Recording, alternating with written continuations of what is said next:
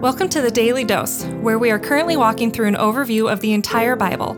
Join us today as we learn the story of Scripture and see God's redemptive plan through Christ from cover to cover.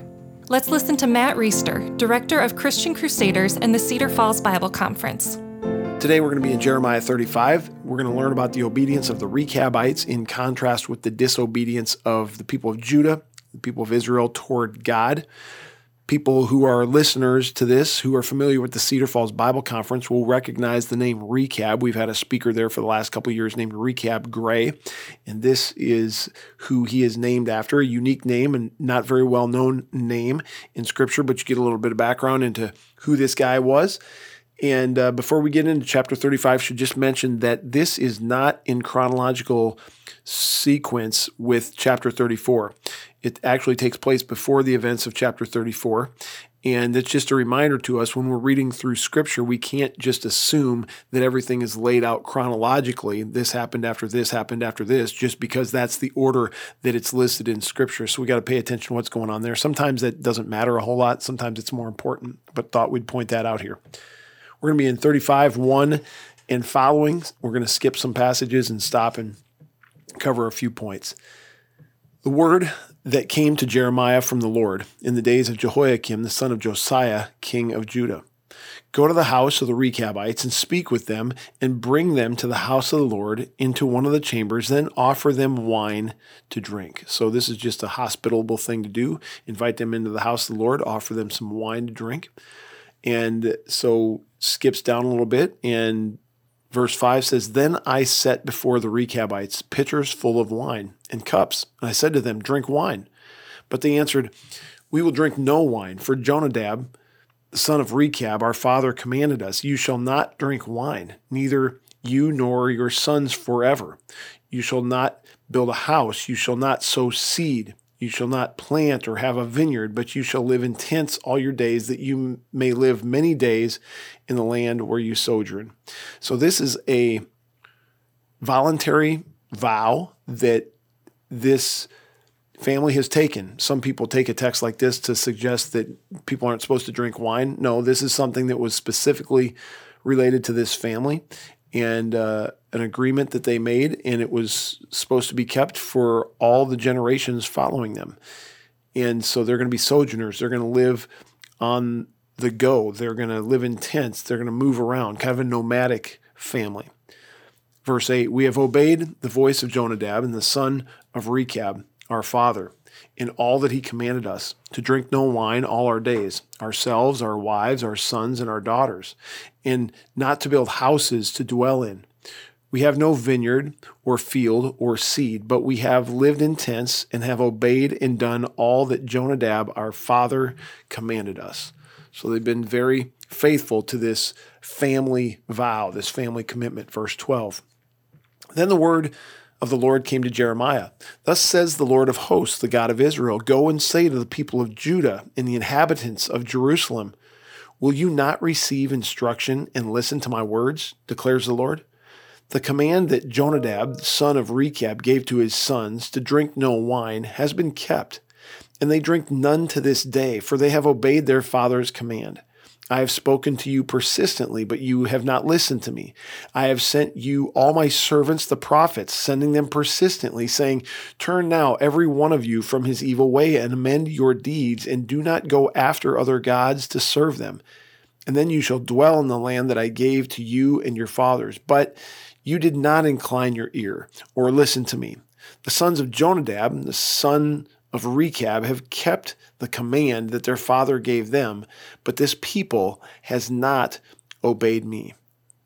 This is a theme that we've heard over and over. The people of Israel, the people of Judah do not obey God. And God is saying, listen, these Rechabites have faithfully, with great sacrifice, obeyed their father Jonadab, who's the son of Rechab. They've committed themselves to this family vow, which is not a thing that came from God. It's not something that's etched in stone like the Ten Commandments or biblical canon, but they've been faithful to obey this. Yet you, people of Israel, people of Judah, refuse to be faithful to me, the creator of the universe. Like, what's going on here? Verse 17, therefore, thus says the Lord, the God of hosts, the God of Israel, behold, I am bringing upon Judah and all the inhabitants of Jerusalem all the disaster that I have pronounced against them, because I have spoken to them and they have not listened. I have called to them and they have not answered.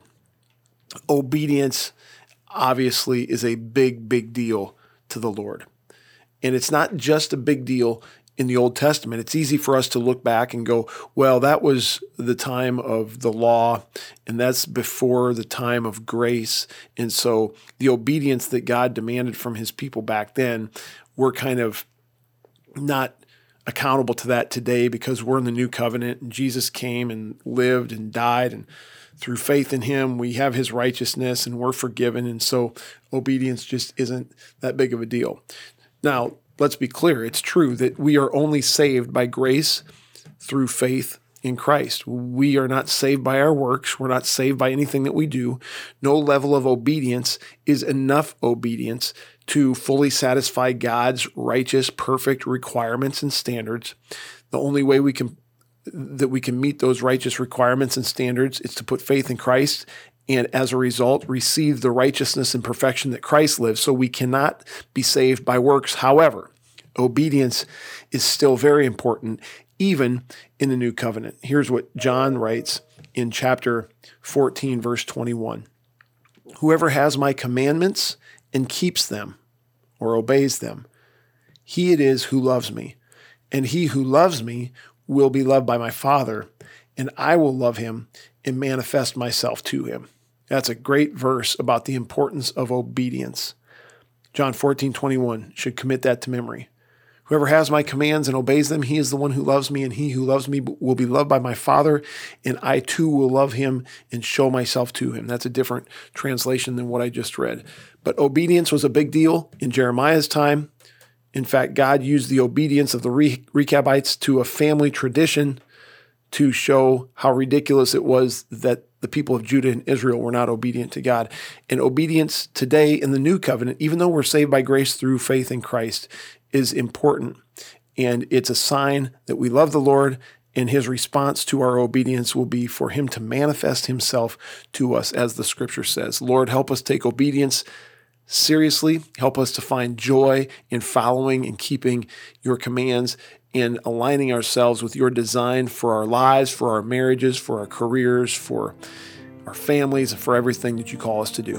Amen. The Daily Dose is a partnership between 4 ministries. First is Christian Crusaders, where you can find weekly 30-minute worship services at christiancrusaders.org, and where you can hear engaging interviews and other content on one of our 3 podcasts. Second is Fresh Wind Worship, whose weekly worship services are available on their YouTube channel, Fresh Wind Ministries, and linked to their Facebook page, Fresh Wind Worship. Third is the Cedar Falls Bible Conference, whose conference videos are available at cedarfallsbibleconference.com. And please consider joining us for our 100th annual conference on Saturday, July 31st through Saturday, August 7th in 2021. If you or someone you know could benefit from an anonymous online Christian mentor, please visit issuesiface.com, which is provided by Power to Change Digital Strategies, our 4th partnering ministry. Please subscribe to this podcast, leave a 5-star review, and prayerfully consider financially supporting one of our partnering ministries. And check our episode notes for links and more details. Thank you for listening, and may God richly bless you.